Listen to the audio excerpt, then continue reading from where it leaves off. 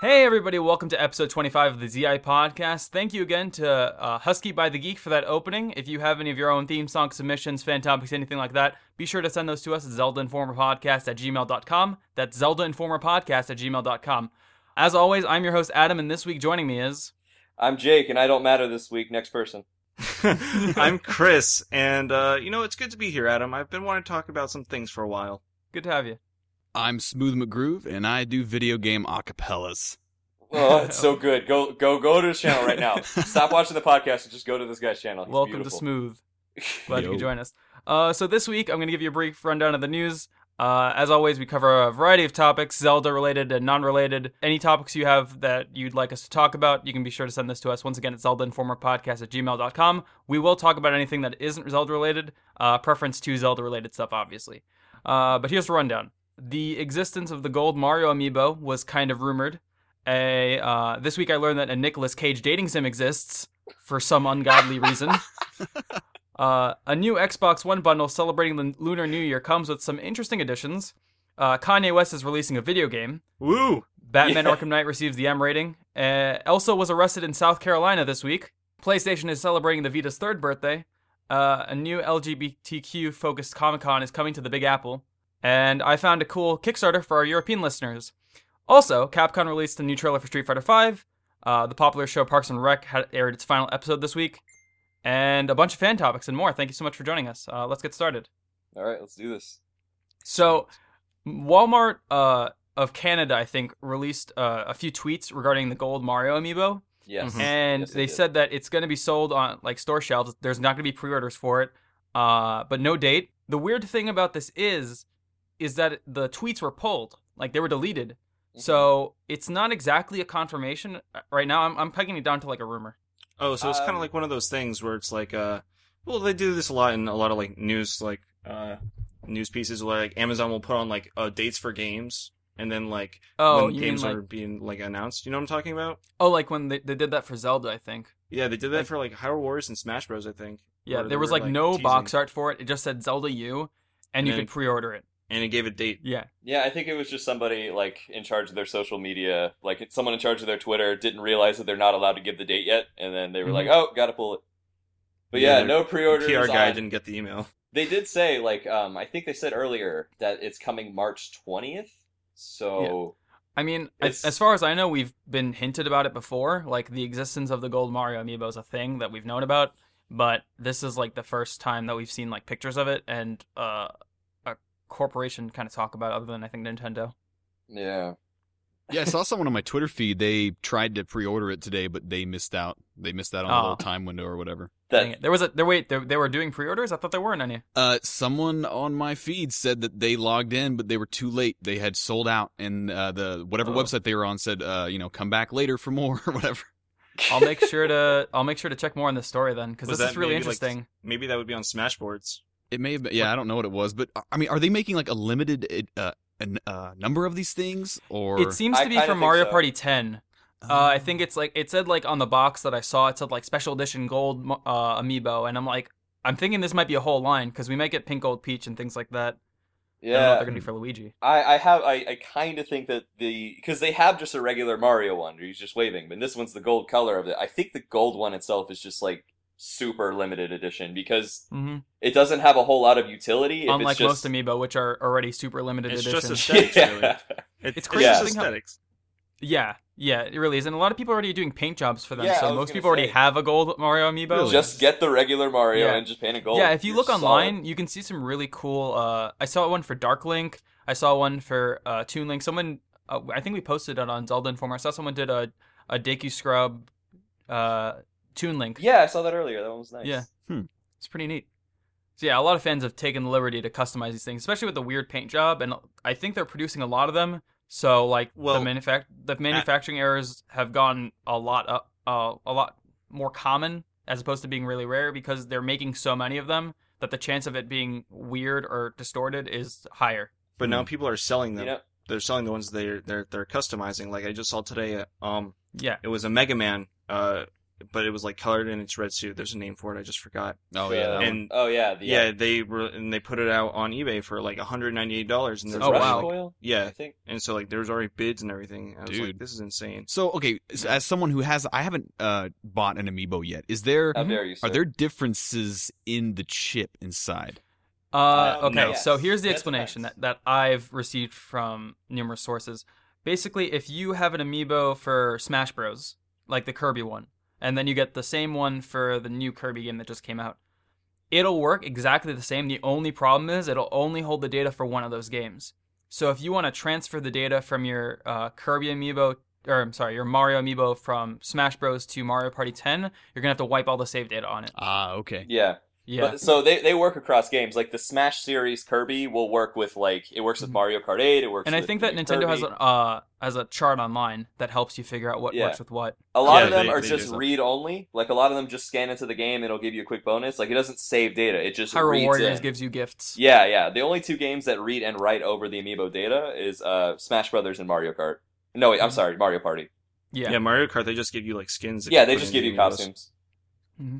So yeah. That's so cool. And also like a lot of them are starting to like see more and more limited runs. Like Rosalina, I'm pretty sure Smash Rosalina isn't coming back. Yeah, but a lot they of them hinted... didn't ever make it to store shelves. Yeah, I was gonna say, you know the little hangy hang thing, like when you see like the amiibo boxes. The hangy hang thing. Yeah, the little the little puncture and the cardboard where you you would hang the thing. It's almost like ironic that it's even there because they never get hung up on the walls. Like they just get them out of a cardboard box and give them to you. You have to wait in line for 7 hours at like midnight until like the store opens, and then you get a ticket. And then if you're lucky to have been the first couple people in line, you may get yours. Dude, I'm ashamed to say that I waited in line for Rosalina. Oh, it's you're not the only one I know. I wonder how many of the employees actually got to like pre-order theirs, like that people that work at like either Walmart, GameStop. Oh, I'm sure the people that work there have done their best to try and get on that.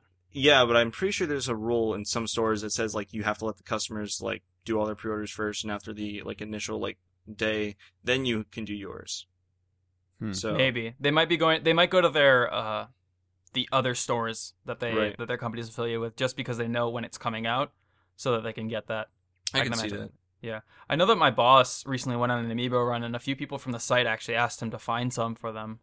So it's become like this online scavenger hunt for. I see people all the time on Twitter ordering them from like Japan and like the UK just to get them here. Even though it's twice as much. There's like Japan versions and the European versions. Mm-hmm. And they all work the same, but. Well, that's good. Yeah. That's good. I saw a thread somewhere where it was someone that was frustrated at Nintendo because it was like, Nintendo needs to like tell us whether we should consider amiibos like DLC content where it's just readily available or collector's items. Yeah, I think that was on Reddit, wasn't it? That's definitely true. Yeah, it might have been. I know what you're talking about. Yeah. And I was like, that makes sense because, if they make these things just readily available in all forms, well, it's like DLC. But if there's limited editions and there's rare ones, which there seems to be, then they're kind of collector's items. Yeah. Right. And it's weird to think that these are supposed to be for kids. Like, I keep thinking, like, how awful that is if you're a kid. I have never seen a single child buy an amiibo. It's always the because weird neckbeard guy in pajama pants. As an older brother who has like two little cousins ages like 6 and 10, and my own younger brother who's age 8, they all have like 10 amiibos each. Really? So, I don't. Yeah, of course they love like the Wii U and they love. No, I'm saying like sense. it must be difficult for the parent to be able to get that to their kids because it's like you're fighting with. Fanatics. Parents they don't care what the kids say. They just go and buy the ones that are at the store and be like, here, just be happy with this. I guess it's a lot like, baseball cards or something or action figures when I was a kid. Like, some of them are readily available and most kids get those. And, the lucky kids that have no idea that their parents may get them a rare one and they won't even know it's rare until they're like, 18 or 19 Yu-Gi-Oh. years old. Yeah, exactly. Or like Pokemon cards or something. That's me and Yu-Gi-Oh cards. Like, oh, you've got like an Alex Rodriguez rookie card. Oh, I've had that since I was a kid. It's like worth $500? Oh, wow, that's cool. I never knew that. Yeah. My friend actually has a Brett Favre rookie card. Oh wow! Yeah, it's probably worth so much money. Yeah, I was like, I remember him showing it to me back in the 4th grade, and I was like, oh, dude, this is cool. It's funny how far like fans will go to like make like the custom amiibo is one aspect of it, but the amount of money people are paying for these things is another aspect. Just like how much they're willing to spend to get these. I mean, sometimes people do like really weird things. For example, making a Nicolas Cage dating sim called "Caging Me Softly." I can't believe that's real. Lord, please tell me more. Adam, I want all the information right now. The critics are in, and it's terrible. and it doesn't take very long to beat. Have you Not even the results. The critics came themselves. They didn't have to write the reviews. They're like, listen, guys, this is the game of the year. Buy it now. Play it now. I played it, and I can only say you need to play it. There's nothing I can really say to do it justice. It's free, it's online, it takes like 3 minutes to download, 2 minutes to play. Is it full of all the Nicolas Cage memes and stuff? Like, does it have like the bees and... I don't want to spoil the surprise. Is he a vampire? I can imagine it does. I'm sorry, is he a vampire? Yeah. No, he's not a vampire. That one movie. God, Vampire Kiss, I think, was the name of that What's movie. His name? Ever Smooth? I'm sorry. I was thinking about you, Max, right now. You're, like, on the top of my mind. I said, was he ever a vampire? Was Nicolas Cage? Yeah. He was in one movie. He was a sorcerer. He was also the sorcerer. He also had a hawk haircut in one. Yeah, I remember that. God, Nicolas Cage, man. You know he has a castle in Scotland that he's, like, basically never been to? He buys comic books and castles. That's his thing. Yeah. What? God, yeah, he does. That dude is, like, loaded with Nicolas Cage money. Is he really? He can buy Scottish castles. He's pretty much broke now. Oh, yeah, now he's broke. But... Is he really? Yeah. What happened? Well, he's not broke. He's not very good with his finances. He buys too many castles and too many comic books. He buys too many castles. Seriously, he buys too many castles and too many rare comic books. Yeah. So I think we're gonna start seeing him in more absurd movies because he needs more Nicolas Cage money. Well, that's probably fine. He actually does pretty much do whatever he wants. I'm so obsessed with the National Treasure movies because of like how absurd he is. I remember seeing the first National Treasure movie in a theater with like my girlfriend when I was I don't even know how young. And just leaving going, what was that? That was almost cool. Dude, I thought it was brilliant because I was like 11 when it came out and I was like, oh my god, they know history. Yeah. Oh yeah, that's how I was because I was just young enough where it was like I didn't know exactly how terribly they had I thought they really knew their source material. I was like, whoa, I could never come up with this. It had that like, it was like almost there. I was old enough to realize that they were touching on like epic stuff, but then like the movie just ends and I'm just like, wait, no. You did. That's right. Disney made it. Don't worry, they had a second one. They had a second one, which I also saw in theater. How was my dad? How was it? My dad is Wait, have you not seen it? I haven't seen the second one. Oh my god. Oh my god. I want you to see it with my dad. My dad loves movies, dude. He's like, I'm gonna say this. You probably don't know this. I'm Persian on my dad's side, and Iranian cinema is nothing compared to Western cinema. Huh. So every movie is like a masterpiece to my dad. So when he was watching it, like I wasn't watching National Treasure 2. I was watching my dad watch the movie, and he was just baffled and confounded the entire time. It was so cute. That's awesome. I have a friend who's half Iranian, and his dad is Iranian as well. I need to ask him about that. Just like, can I watch a movie with your dad? Hey, let's watch a movie with your dad, dude. No, I don't want to do that. No. Okay, can I just watch a movie with your dad then? Him and his dad are both so like the most introvert. They're more introverted than I am, and I was the kid in like the corner of class who never talked. So that says anything. Aww. Welcome to the club. There's all 4 of us here. Yep, that's how it happens. Zelda fans. Yeah. Zelda. Charl just yelled from the other room. My cat. I don't know what yeah, dude, your cat's the best. Your cat's adorable. He's pretty. I love how you just like in all the videos where there's like drums or something, you pick him up and you just start bapping his hands. Yeah, he's chill. He's really chill, unless he's hungry. Mr. Smooth. Yes. Can I just gush for a second? I'm a huge fan. Well, that makes me feel good. Your work is so good. Okay. Easily, my favorite one that you did was Sticker Brush Symphony. Oh yeah. Oh my god, dude, that was amazing. Like that was like the first one I showed my girlfriend, and she was like, she's actually really mad right now that she doesn't get a chance to speak to you before and after. Oh my god, she's such a huge fan of you, dude. You're so good. Well, awesome. Yeah, Sticker Brush Symphony was one that was like, I waited to do that because I was so scared. It's a freaking amazing song. It's legendary. And when I was recording that, I was so nervous because I was like, this has to turn out well. This has to turn out as good as like aquatic ambience. And I was pretty happy with the way it turned out. Oh yeah, you did that one too. Yep. God, I love you. Thank you. Okay, Adam, give us news because I'm not gonna stop like singing his praises unless you give me something. I feel like we should be talking about Zelda, so I'm gonna bring up a fan topic. Okay. Let's talk about Cody from Texas. Cody from Texas. Another person from Texas. Oh, it's not Jacob this time. Yeah, no. I love how our Texas fans have started to just name themselves from Texas. Okay, good. It's kind of neat. But Cody from Texas writes, "What's up, guys? My name is Cody from Texas. I've seen a topic of reusing villains not named Ganon from other titles more than once. I'd like to see this happen like Zant was used. Have multiple bosses control areas that each have their own storyline, but are ultimately puppets of Ganon. A little RPG-ish in the way it sounds, but it could have a cool twist on the game. How would you like to see it, if at all, former villains in new titles?" I think that's a good idea. I think it would add a lot more personality and life to the worlds, because take a game like Ocarina of Time, for example, because it came to the front of my mind. None of the bosses really had identities, or there was no real reason for you to like hate them other than, oh, they're the bad guy of the dungeon. It's the big dragon. Punch it. Like you don't really, and I guess that's part of the mystery of it, is you don't really know what you're going to be facing. Like the water temple, I had no idea I was going to be fighting an amoeba, but there he was. Yeah, I mean, is it in Ocarina where King Dodonga is like the one that's causing the problems for the Gorons? King Dodongo, yes, that was that one. So a bit more. There's times where they actually do give the villains some semblance of plot. That's why, like, in the chat room for the staff, we've been having really a buzz lately about Vaati. He's come up again cool. Because he's such a good villain that never gets really used. A lot of fans, I would say that a lot of fans who don't like Ganondorf, but are not as crazy about Ganondorf, like Vaati. Just sort of like been there, done that with Ganondorf. Now, his first appearance was in, which one was Link to the Past? No, it wasn't Link to the Past. It was... No. Was it the one on Game Boy Advance? Technically, A Link to the Past and Four Swords were on the same game cartridge, so you could get away with that. But he first appeared in Four Swords. His first chronological appeance was Minish Cap, where he had the most identity. Yeah, that's the one. Yeah. Yeah, dude, he's really cool. I like him. He was a good one. He was different. Definitely different than Ganon, and I could see why fans get tired of Ganon over and over again. But even in Twilight Princess, cliche. Zant was a really cool villain. But then at the last second, he kind of gets like usurped by a Ganondorf, like for like the prime villain role. I mean, even in Four Swords, Ganon comes back, like Shadow in Four Ganon Swords Adventure. Ganondorf comes back. He's the. So I guess that does happen a lot in Zelda.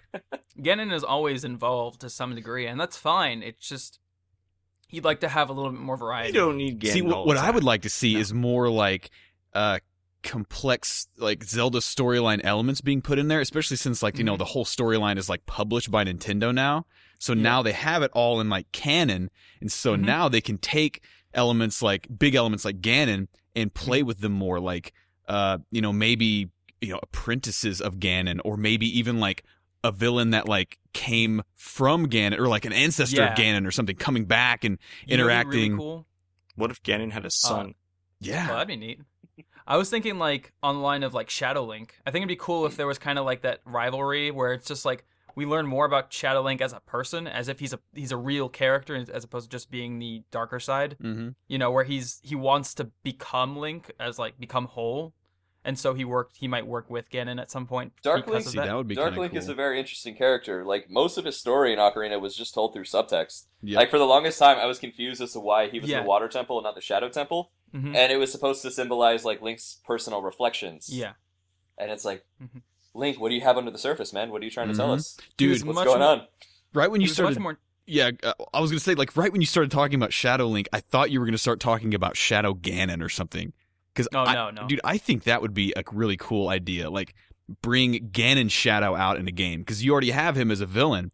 But how much more evil and sinister is his shadow? And...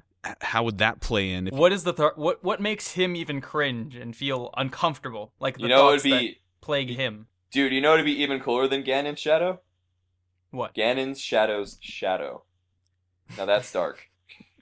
I think it's now too we're metal, man. To like the the inception of Ganondorf's shadow. What if Ganon was split into two people, a dark side and a light side? That'd be interesting. And then at the end, Light Ganon has to become one with Shadow Ganon in order to defeat him. And in order to save Hyrule. Yeah. That'd be cool if like that would be the ultimate ending. Yeah, especially if he was like your companion or something. Like, can you imagine Ganondorf being companion character? That'd be really weird. Crazy. That's something that I was thinking about. Yeah, it's like if you had Shadow Ganon, and like he's actually more evil and sinister than Ganon himself, and Ganon's already in the game, and Ganon's like, Link, I need your help, man. My shadow, it's taking over the universe. And like you have to like my shadow, and you have to link up with Ganon to kill his shadow. What? Yeah. Smooth. What are you doing? Sorry. You know what it reminds me of? It reminds me of another fan topic we got in this week from Jack.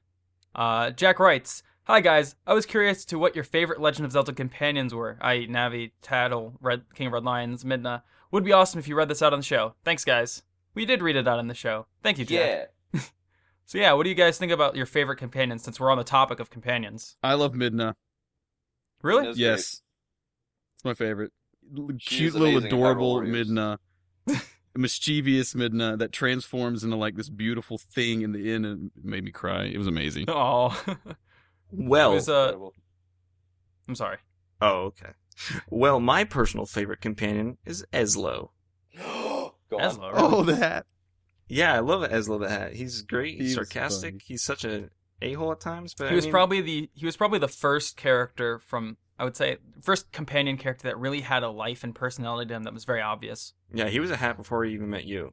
Mm. So, I can think of one that precedes, but go on. No. Who is it? Who do you think? Tattle. Tattle came just before, and Tattle. Oh, yeah. Tattle was Oh, cool. yeah.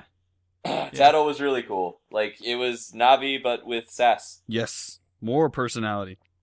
I think Tattle. kind of less annoying. My three. I have a tie for three. It's Tattle, Midna, and King of Red Lions, and Eslo. I So thought that's King of Red four. Lions was a cool character just because of like how he's a boat, but he feels kind of like he's like a parental sort of guidance figure, whereas usually the Yeah, companions yeah. kind of feel like they're your ally or like that. He's sort of You like the could see whale Link, in like- Flapjack. One thing I really liked is like watching Link grow alongside him. Mm-hmm. Like in the very beginning when he says to save your sister, you're gonna have to go through a lot of toil and hardship. Are you still okay with that? And like Link silently nods his head yes. I was like, oh, that's powerful. Mhm. Oh my god. That's a nice little moment. Yeah, it's like Bubby in Flapjack. I don't know what you mean. I don't know what that is. You like the character. I still don't know what that means. Have you ever seen the Marvelous Misadventures I of haven't. Flapjack? Oh, that's what that show is called. Dude, for like the past month, I was like, what was that one show where I saw like one episode of it? Oh, there it is. Yeah.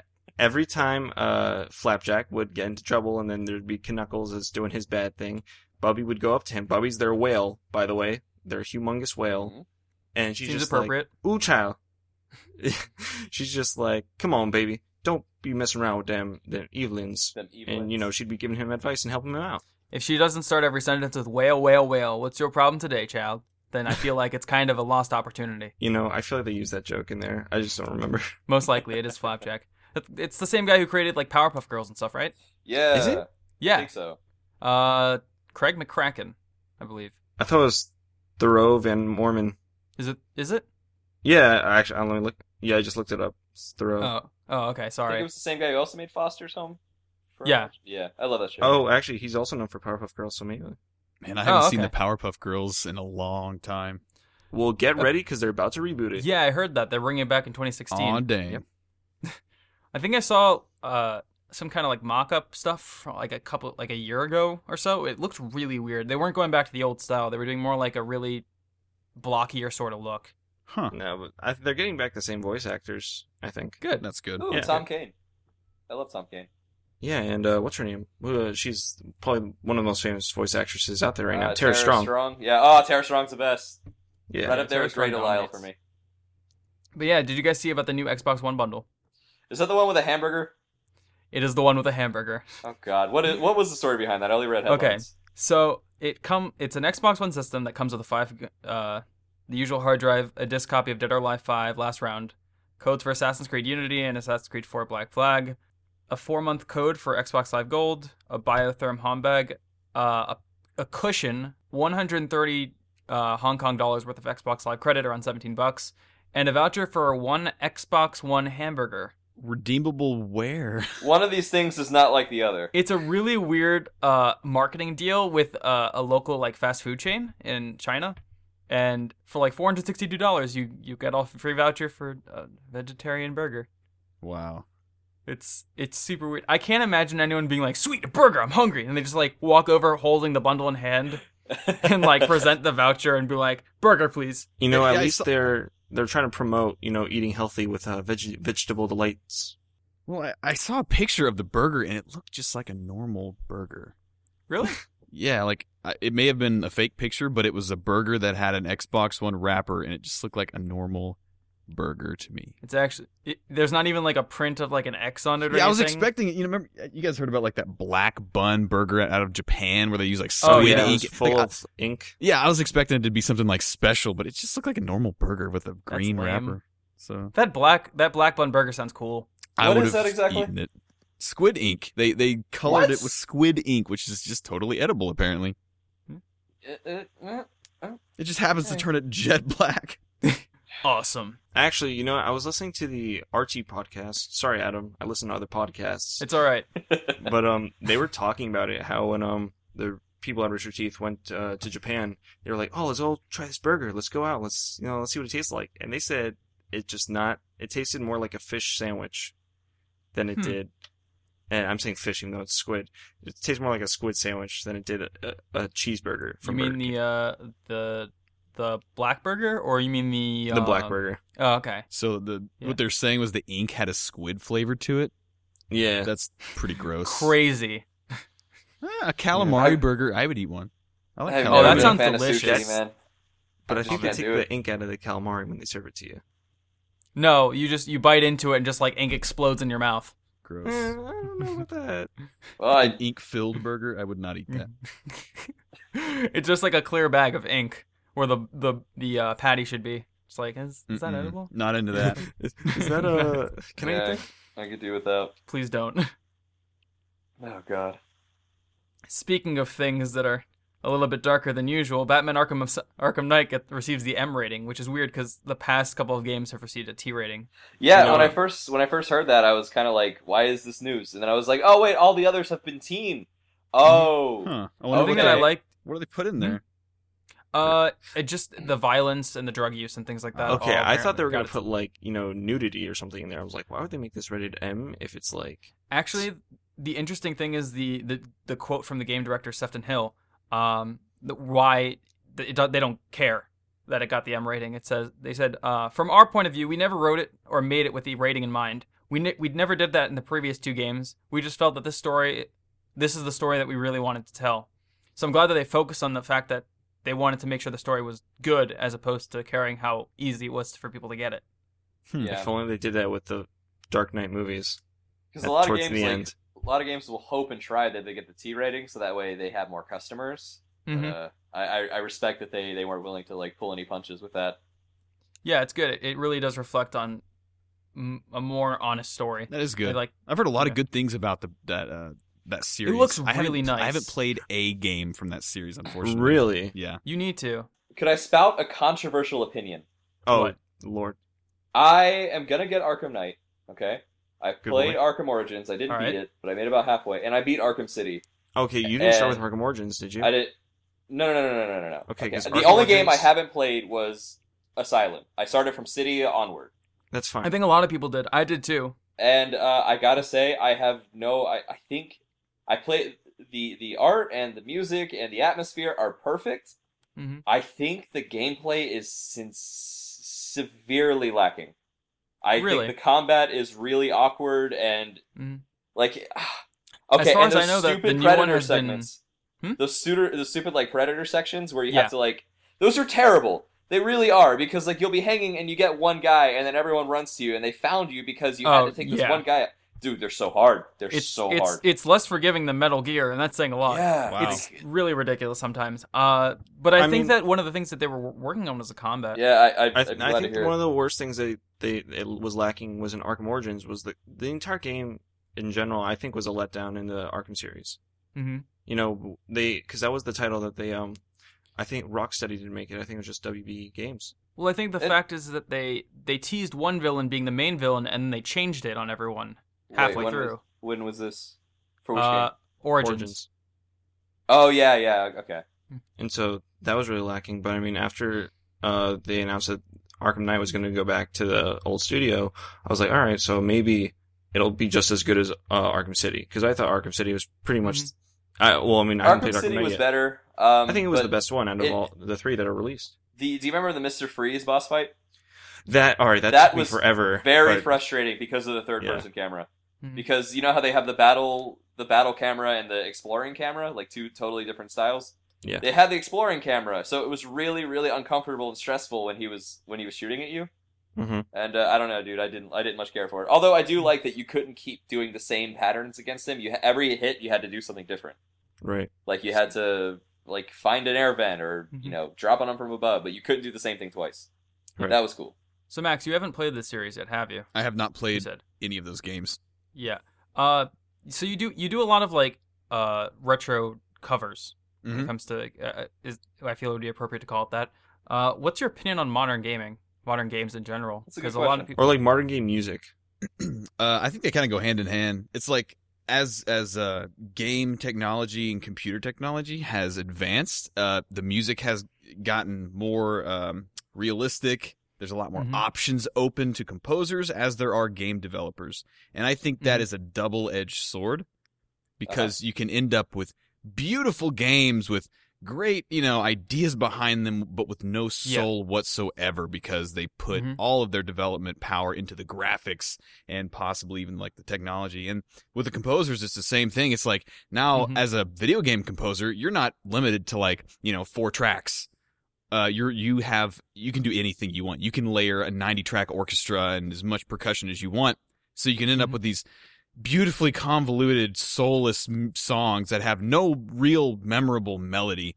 And I think that's the worst manifestation of it. But at the same time, you end up with soundtracks like, I think Halo has a great soundtrack as a modern game. I think Skyrim, of course, extremely legendary, memorable. Jeremy Soule, I mean, the stuff that he's even written for World of Warcraft recently is insanely good.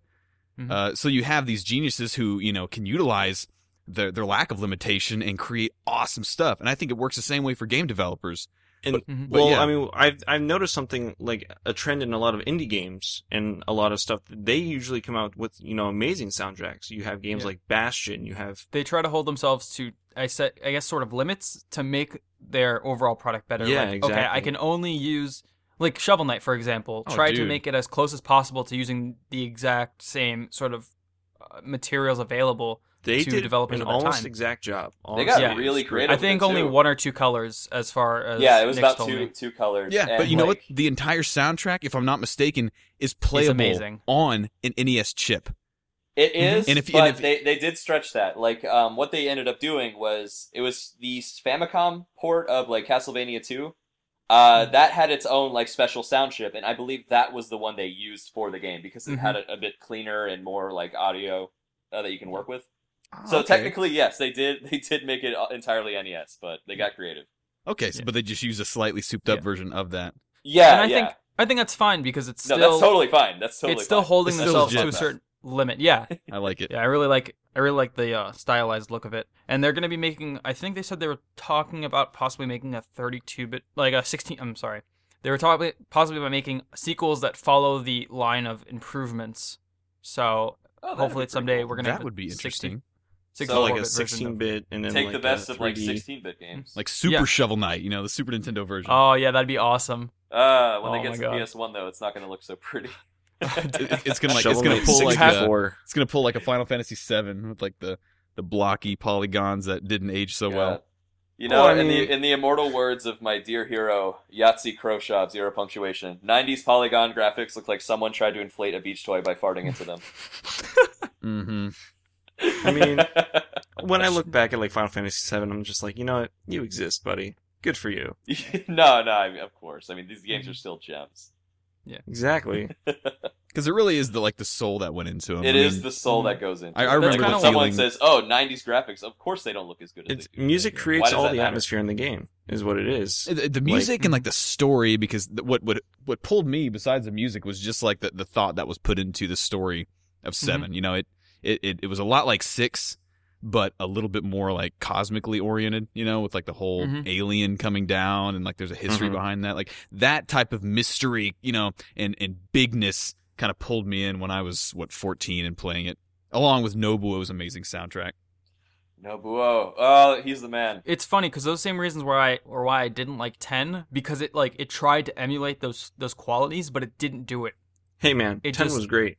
Yeah, 10 was good. I don't like 10. 10 was good. It's just after I beat it for the first time, I was like, that was really good. But there were there's few things. But this is better. Yeah, it's like there was just a few things that just weren't like. It's like if they would have like beefed up the main character a little bit, made him a little less whiny. If they would have made him more appealing or relatable. Yeah, to some degree. Titus was he was a failed protagonist. Yeah. A lot of people say that every other character in his party was way more interesting than Titus, and that's why it's kind of ironic that he says this is my story so many times throughout the game. Yeah. I still like 10. I mean, and 10 has a great soundtrack too. Yeah. Yeah, 10 is most known for, I think, its soundtrack other than anything. I never played 10-2 or Part 2. I did. It's called. I did. Was it... Okay, if you played and loved 10... Don't play 10-2. Well, playing 10-2, I'll say this. If you played in Love 10, you can play 10-2 and appreciate a lot of it because you go through that same world. It's like a weird nostalgia. It's like... Don't expect anything to be the same. The gameplay's not the same. The battle system isn't the same, but is it still turn-based? It's still turn-based, and it's still a Final Fantasy game, but it's a lot more geared toward girls, a lot more geared toward the feminine aspect of that. And, but the music's still good. The crazy thing I remember about 10, too, mostly, is the fact that, like, you're literally in the same world. It's like if they made a Final Fantasy sequel, Final Fantasy VII sequel, and you got to go through Midgar again, a lot like if Advent Children would have been a video game. Well, did you ever play what was the one for the PSP? Crisis Core? Yeah, Crisis Core was great because you got to explore that same world. Plus, it was first person. It wasn't turn based. It was amazing. Probably my because it's the prequel to 7. So right. Would you say it's like A Link to the Past and A Link Between Worlds, where it's literally the same world, but just like another time? I think there's different places you explore in Crisis Core compared to 7. No, I'm talking about 10 and 10-2. Oh, but for 10-2, yeah, that's a really good analogy. Except the time period isn't near as like vast. In fact, it happens right afterwards, I think. No, yeah. Oh, quick question, guys. Did Nobuo Uematsu do Final Fantasy 13 soundtrack? Or did they get someone else for that one? I don't even know. I never played 13. I think that he started working on, if I'm thinking correctly, I think he started on 13 and then Dude, that music, like, I'm going to be honest, I've never played it, but I did listen to some of the music for it. The battle theme is probably my favorite battle theme. Yeah, the battle theme's really good. Oh god, there's this main theme where it's like these like violins that are. Oh yeah. Oh my god, Adam, I'll send it to you. Sends chills down my spine. Adam, play it right here. Oh god, guys, do you hear it? This song, it's so bad. Listen to these violins. No. What's it called? What's it called? I can't remember. I'll have to find it. It'll be down below. There's a Final Fantasy 13 song that people have requested like crazy for my channel, and it's always the same one, and it's really good. How does it go? How does it go? Because you're a musician. Man, I mean, I know how it sounds in my head. It's really good. I don't know. I mean, it's yes, violins. Yes, and Max. stuff. Let's put you on the spot something right light, now, please. Like something light. That's all I remember. Like, is it like da da da da? Like, is it that one? Yes, that one. Yeah, dude, that's the one. Oh, I don't like that song. Oh, okay. I thought it was pretty cool. The violins, they're so powerful and angry. You know, now that you mentioned it, I'm okay. Actually, one of the bosses is violins. Guys, I think we have to just, we want to promote our guests always. That's yeah, of course. Thing. So I kind of want to go around and ask everyone your favorite Smooth song, including you, Max. I want to know which one you had the most fun. I guess let's start with Adam then. We'll go all the way to Smooth. Okay. But for me, it's between your Castlevania one and Link to the Past, because I love Link to the Past. Which Castlevania? And also Together We Ride. So okay, yeah, that was a big. Now, which Castlevania one? I've done like 2. You know which one? Something Blood of the Night Symphony. I forget. Is it Bloody Tears? Yeah, it's the craziest one that you have. Yeah, that one was insane. That one's amazing. I had a lot of fun with that one. I think it turned out like better than I thought it would. It's spot on. And the Link to the Past one that you like is the Overworld Link to the Past or the Dark World? Overworld. Yeah, I think that one turned out really good too. Yeah. I love the revamp in A Link Between Worlds of that theme. Yeah, it turned out pretty good. Oh, it's so nice. I've got a few here. As I said earlier, Sugar Brush Symphony is definitely... it's very close, but I think that one takes the number one spot, but other ones I think are gems. It was in Sonic 3, I think. It was like it was the ice level. I can't remember the name of it. Oh yeah, Ice Cap Zone. Yeah. That one was fantastic. Oh, man, your Final Fantasy VII Fanfare. Yeah. Amazing, and probably like took you forever to do because that one was crazy. Yep, that was a lot of multi-tracking. God, there was another one that's... Oh yeah, the Astral Observatory and Majora's Mask. You know what? Okay, I love you because that I love you. That song. Be my friend. Like, move to Orlando. That Just is, be my roommate, dude. That's like the let's best. Set it up. Oh man, Astral Observatory I think is one of the best songs. And you know, Koji Kondo didn't write that one. Koji Kondo. Are you serious? That's one of the few off. Well, not few. Because I guess on Majora's Mask it was Koji Kondo and at least one other composer. And when I looked up Astral Observatory, it was the other composer or one of the other ones. What? And you know what? And I wasn't surprised when I thought about it because it doesn't have the Koji Kondo feel to it. It's different, but it's amazing. I see what you mean. But the funny thing is, like Astral Observatory, that's one of my least viewed acapella videos. And dude, no, are you kidding? I've watched that thing like 15 times. I think that type of I'm going to go on a little rant here. It's credited to Koji Kondo. Is it credited? But I could be okay. Maybe it seems like it is. But that might just be. It's kind of like how how Skyward Sword's still credited to like Aonuma, even though he technically wasn't the director. Yeah, let me see if I can find the other composer really quick. Well, Adam finds the other composer. I'm gonna say mine. It's a Toru Minagishi. Yeah. Wait. Go on your rant really quick before then. Well, okay. What I was gonna say is Astral Observatory. I think is genius, right? Oh, it's so good. When I listen to that song, it makes me feel amazing. That was the first song I heard of Majora's Mask that blew me away. Like and it's so minuscule in the game. It's minuscule in the game. It's just this one little area, but you walk in that room and it's just like I could just stand there and just listen to that song. Dude, that room has so much power in that game. Like it's when you speak to I think his name is Tahashi, I think, or something like that, the professor. Yeah. You can talk to him in any of your forms, and his response will be different to you. And that beautiful track like overlays. Like if you're a child, he's like, "Oh, aren't you a cute face? Do you want to look into the thing or whatever?" But if you're an adult, he's like, "You're coming here can only mean one thing. You would like to know if." He's basically really serious, saying you need to evacuate immediately. You don't have that much time, and that beautiful track like overlaying, it's so good. Yeah, but the thing is, I've seen people, comments on my videos and heck, even real life friends where when I would mention I did Astral Observatory and how much I like it, and they'd be like, "Yeah, I don't like that song." What? And and I mean when I posted it, I would see people. No. Who? Who said they didn't like that song, dude? I mean, even Jake is going to personally email each one of them. I'm gonna. My fingers are already smoking with. Okay, I'll put it this way: there are people out there, and I've found this out, that don't like happy music. And I'm not talking like sugar. I'm not talking like sugar candy happy, like Kids Bop or whatever. I'm talking like legitimately Kids happy. Bop's my jam. Because like Astral Observatory, it has such like it's like. You're flying in space and you've ascended your body, and like it really does have that cosmic ethereal feel to it. Like it's incredible. It's so good. But but the thing is, I realized early on, especially when I started making these videos, that there are certain strains of music that appeal to different people, and it applies to the video game world, especially because video game music is especially made to be potent without lyrics. Which is like the human element in music. So a tune like Astral Observatory isn't going to appeal to someone who likes a tune. I don't know how to put this. I don't think it would I mean, I'm not speaking for everyone, but I mean, like, if you compare it to like songs that are in like the Sonic games, if you like City Escape or like you're talking about, I don't think people who like those same one who likes the other would necessarily like the other one, just because one's with lyrics and one isn't. Yeah, and even in like say Zelda games, right? I'll take like Deku Palace. I just did Deku Palace, right? And that's in a minor key, right? It's not a happy song. It's an upbeat song, but it's in a minor key for the most part, not the whole way through. But it's kind of a darker, upbeat melody. And the same friend I'm talking about, he loves that music. He loves the minor key. It makes him happy. What do you think of your cover of Milk Bar theme? Oh, see, that's the polar opposite. You have a song like Milk Bar, which is happy, upbeat, and just like almost goofy. Oh my right? God. And then you have like Oath to Order, which is like dark. Oh, I love that song. Deep. Or even Deku Palace, which is minor in a minor key, but it's upbeat. Like those two are darker songs, especially Oath to Order. Whereas Milk Bar is like just totally happy and silly. Where to me, Astral Observatory is happy but not silly.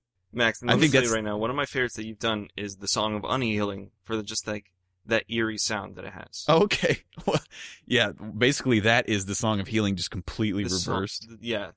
That sounds terrifying. Speaking of the Song of Unhealing, I want to just take a quick moment. We're going to take a tiny break here to show you a song by a band called The Consoles, spelled Consouls.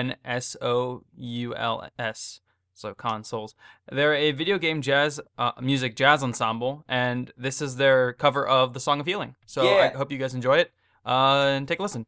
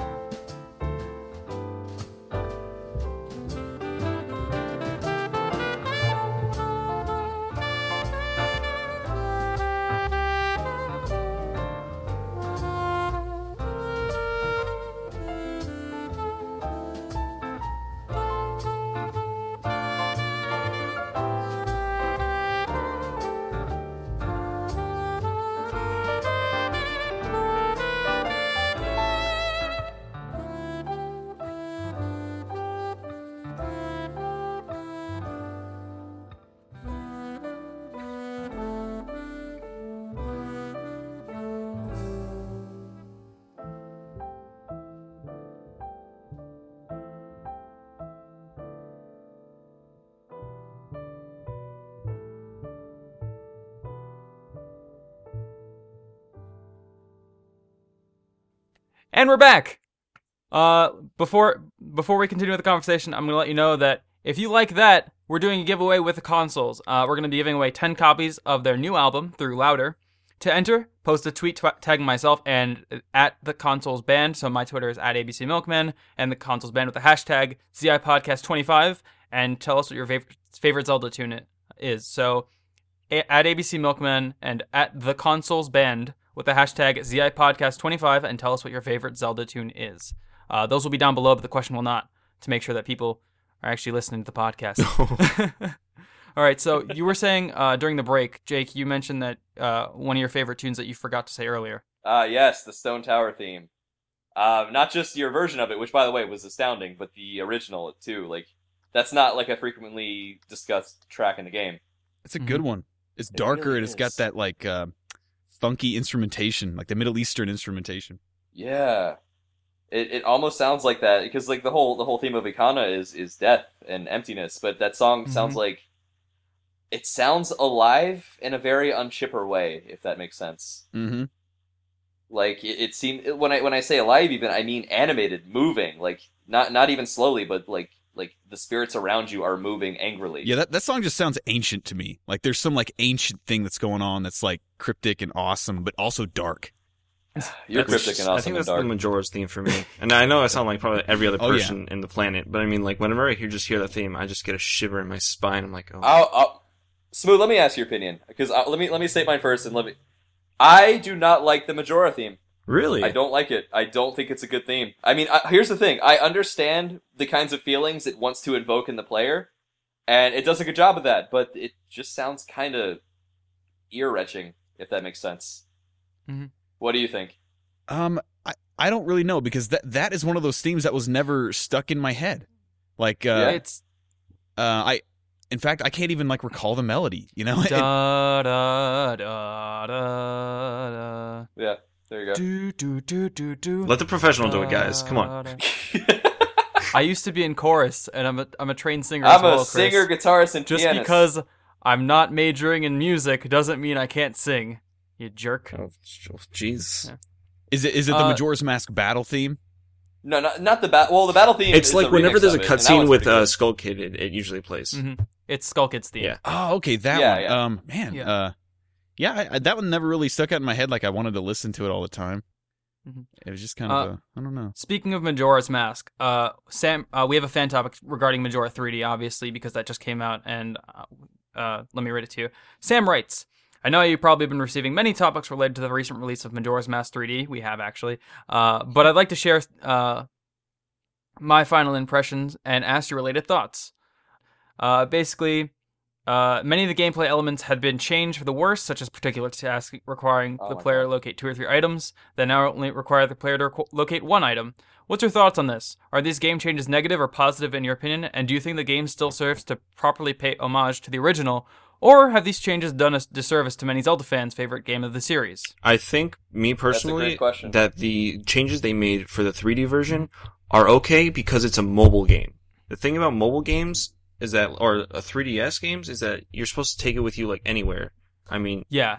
I mean, they said this about Smash Bros.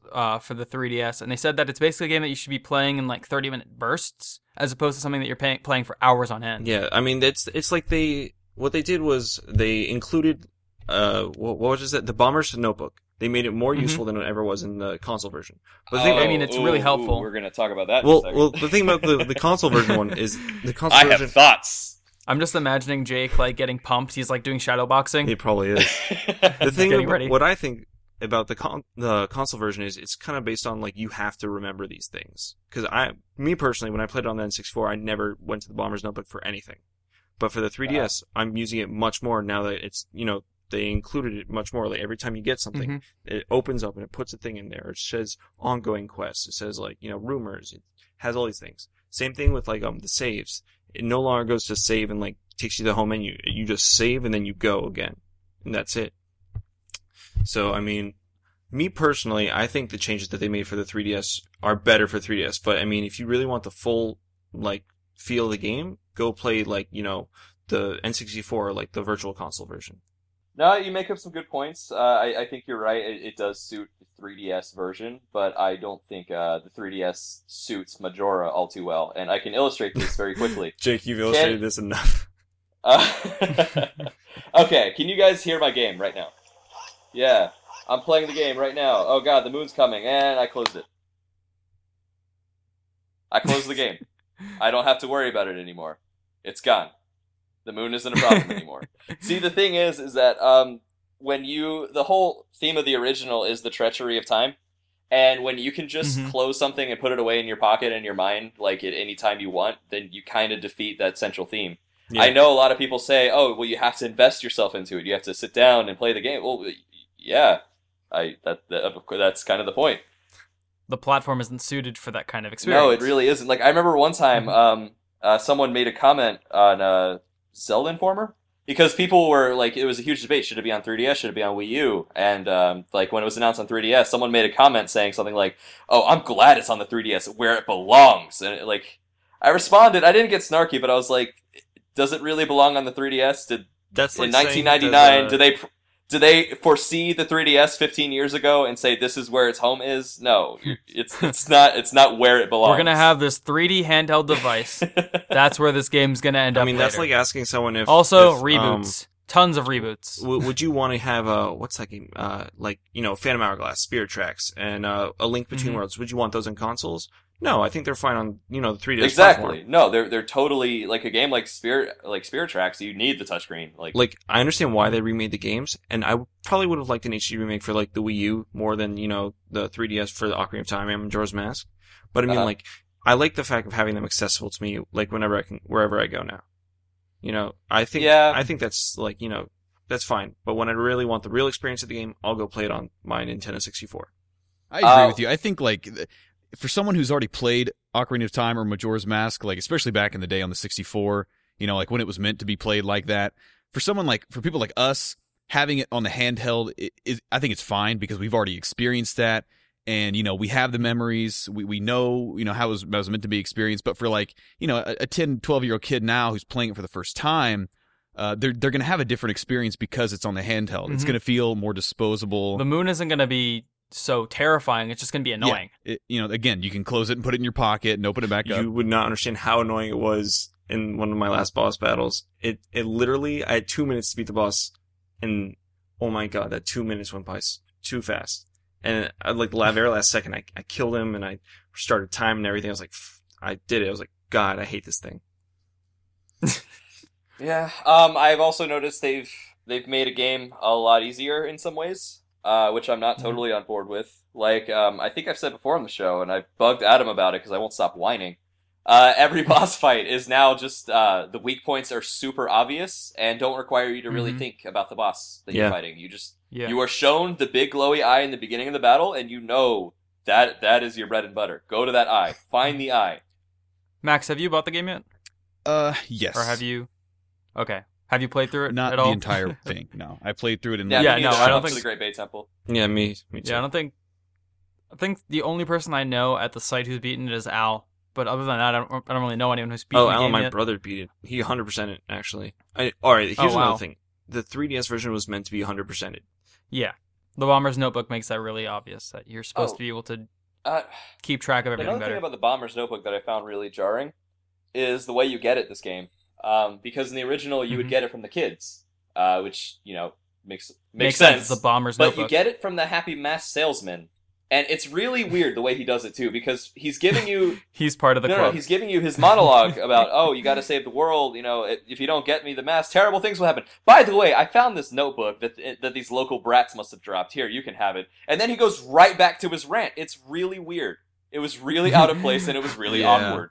The world's about to end! Here's a notebook. Write your things down in it. It'll help you keep track of things. You need to save the day in 3 days! Get out of here, kid.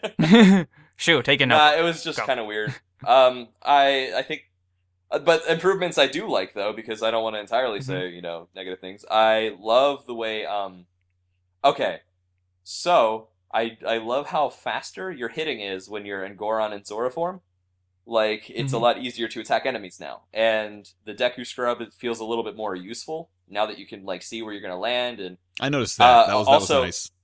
Yeah. Oh, also, I his bubbles that was a nightmare. his bubbles are way more accurate now, and that's really nice. Okay, that was a Oh big. god. Here's the thing that I found rather annoying, actually, because now I'm like, oh crap, the camera. I think now because I had some problems where I was in a corner and I would only see like the other side and not what I'm actually supposed to be looking at.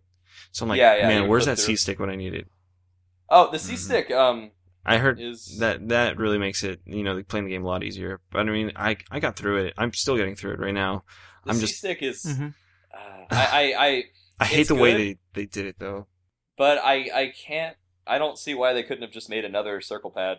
For all the trouble they were going to go through this new console. Yeah. But whatever. I like it. The nub. It's cool having a third-person camera. Oh, okay, but there is one thing that I really don't like.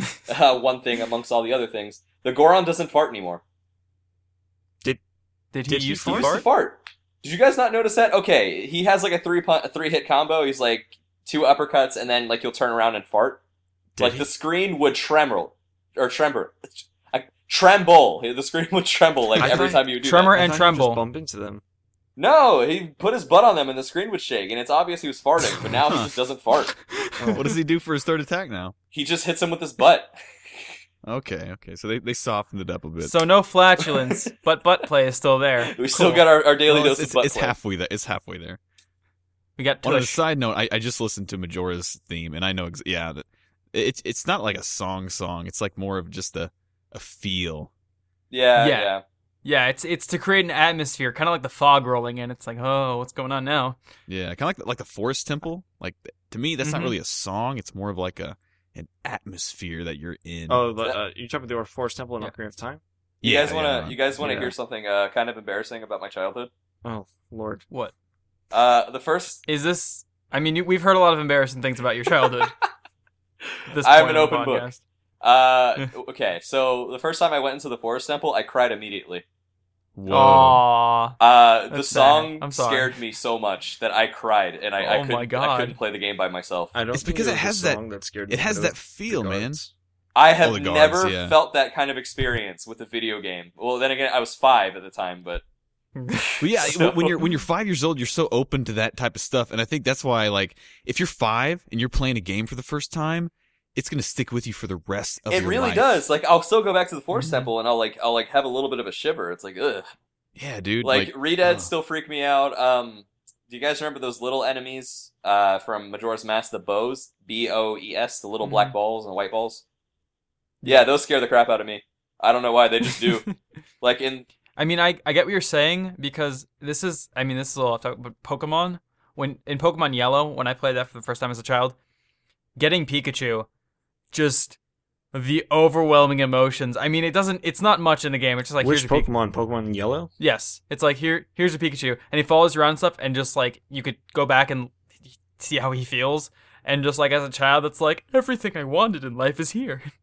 Actually, I kind of felt that when playing like Heart Gold and Soul Silver when they remade them, because like they included your Pokemon follows you again. I was like, oh my god. Yeah, so nostalgic. all 500 at the time. Well, 493 if you're going to be a stickler in the comments.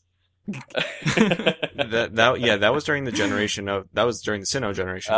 I was talking to Jeff today, one of the writers on the site, and I compared Pokemon to like you're dating someone, and then every generation is like another part of their life that they're adding to you. For example, like the first generation is just you're dating them, and then like Pokemon Blue and stuff is like, all right, you're into them. That's why you're dating them. But then the second generation is like you're meeting their immediate family, and it's like I was like, okay, I'm fine with this.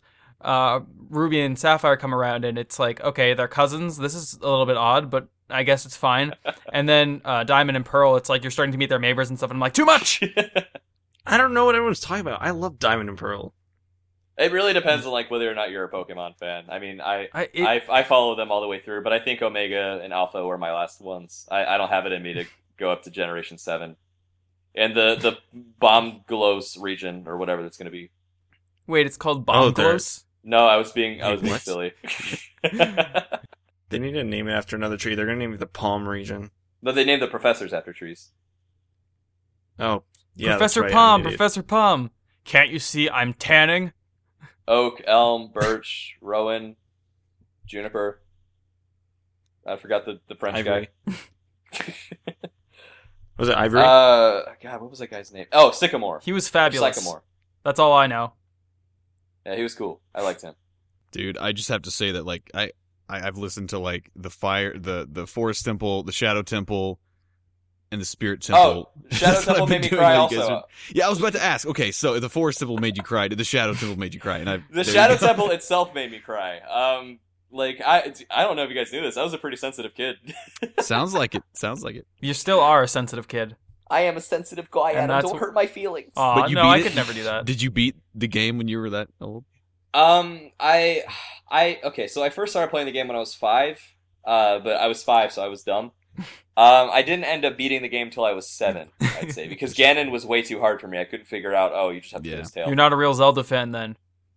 Well, technically, I did beat the game, because I died in the Ganondorf battle, which means that we went to the falling timeline. True. So, there you go. So you did complete it. I completed it. Congratulations. The Link to the Past happened because of me. Because like when I was 5, I was 5, I played games that were like way too hard for me, but I still loved them because it was like diving into a pool that was too deep. Like you couldn't like go all the way down because you're too scared or you didn't know how, but you're still in it and it was still awesome and it was like and the prospect of knowing one day that you might be able to get down there is really exciting. Yeah, like revisiting for me a game like the original Phantasy Star. It was like I played that and I didn't know. Dude, did you have a Master System? Yeah, I was a Master System kid. I didn't have an NES. I was a Genesis kid growing up, so that was my first console. See, I had a Super Nintendo, not a Genesis, so I was like the opposite. Oh dang! I had like the old 8-bit Sega system and the 16-bit Nintendo system. So. How was that? Like, I know almost nothing about it. That's a weird transition. It had Phantasy. The Phantasy Star is literally the only game I know it was on the Master System. Yeah, it was that one. Phantasy Star was probably like my favorite. Miracle Warriors was like a 1986 JRPG style. I mean, it was like primitive, but it was awesome. It was a lot like Phantasy Star or Final Fantasy VII. Epic freaking music, like, battle theme and stuff. It's like etched into my brain. Again, I never beat that one when I was a kid because I was like 5. I love those old RPGs. Alex, the Kid was another one. Oh yeah. That got rebooted on, Genesis. A Sonic 8-bit game came out on Master System that only came out on Master System and eventually Game Gear. Game Gear, I had one. I had a Game Gear. Nice. Oh man, the Sonic games were really good. I had an Atari Lynx as well. What? Oh wow. What's wrong with you? my mom got it for me and it was like the new thing and I got an Atari 2600 last year. Really? See, that was my very first system. For some reason I thought that was like you bragging like, yeah guys, I'm up to date in all the consoles. I got an Atari 2600 last year. It was a retro Christmas present actually to my brother. It wasn't even for me, but like, you saw it and you're like, this is mine. I have like a copy of ET just like sitting on my wall. Nice. Do you really? Yeah, I don't have an Atari, but I got that game because I was like, I want to own a piece of history. And poop. God, didn't they find the landfill? Yeah, they did. They found it. They were like, yep, here it is, and they abandoned it. They were like, all right, whatever. Nobody cares. Are they still there? Can we still grab them? If you want one, go to New Mexico, man.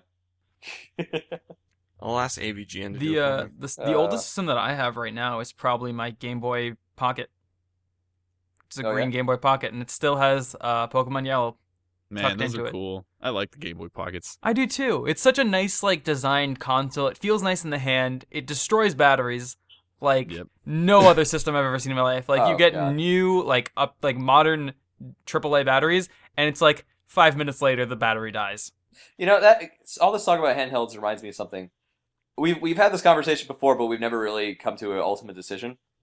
Is the new 3DS and the new 3DS and the Game Boy Color, were they was the Game Boy Color on like did it go up a generation or was it on the same generation as the Game Boy Pocket or the Game Boy? The Game Boy Color was, I would consider, the next generation. I think so too. Yeah, but now I'm looking at the new 3DS and I'm like, did this just break rules or something? I think the new 3DS the new 3DS was a lot like the Game Boy SP, where it was like, it was it was unnecessary, but it was cool. But it had a few extra features that made people buy it. Mm-hmm. And I think it's more related to the what is it? It was the Game Boy Micro that came out. Yeah, that thing. I have one. I never even knew that existed until a few years ago. Yeah. Really? Yeah, that was after the SP. My friend had it for a while. I was like, why would you get that? Like, the DS literally came out, like, maybe a few months before the You know, it's funny because those features that you see on those systems are playing into the 3DS now. Like, the SP was kind of a sign as to where they wanted to go with the closable console screen, you know. The flap design with the sleep mode, that didn't come out until the DS was a thing. And they tried. I just realized it's like the DS. Yeah.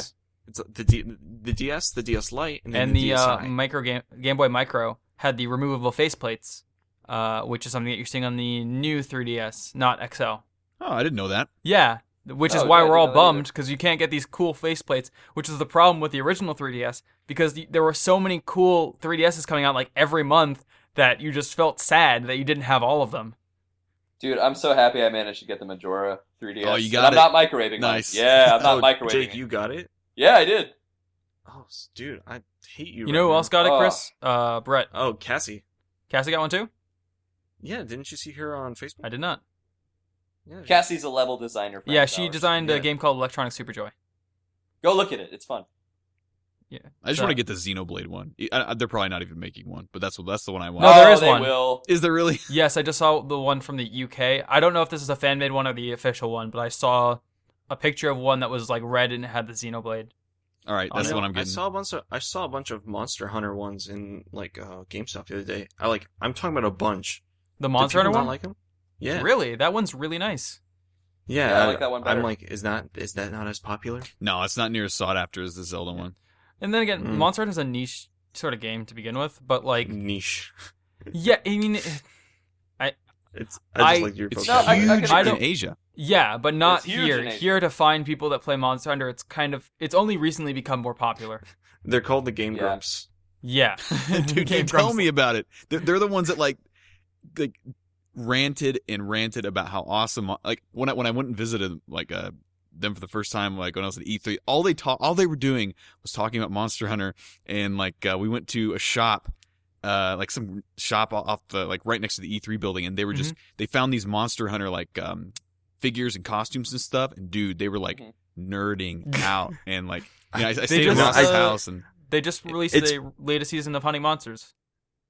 I think the first couple episodes are out. Yeah, on Polaris. Oh, okay. Yeah, that doesn't surprise me. They're super into it, and honestly, like it's a great series. It's a great game, but it's not for everyone. I played the first Monster Hunter a little bit, but outside of that, I'd kind of forgotten about it until I went there and they were all playing it, and I realized that then, that was almost 2 years ago, that there are still a lot of people that really love that game, but it's just it's huge in the East, and here it's kind of like, I don't know. For me, it's like World of Warcraft, right? It's huge in the West, but it's not huge in Japan at all.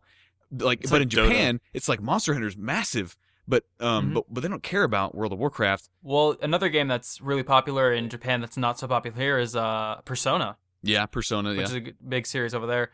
But like my experience with Monster Hunter really comes down to Monster Hunter 3. I played, thanks to my friend Jeff, he lent me a copy of I think Ultimate. And I played through that a bit, and I played through some friends who also had it in the area. I was in a party of 4, which is kind of fun.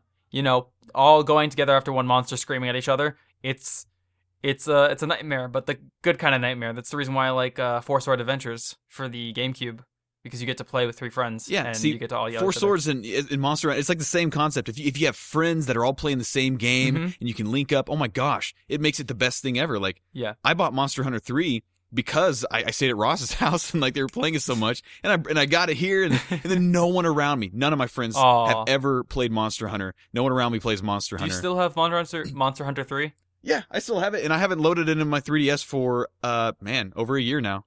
And we should play it sometime. It's just sad. Well, the thing is, Monster Hunter 4 is out now, and now you can play online on the 3DS, which is something that I couldn't do on 3 Ultimate.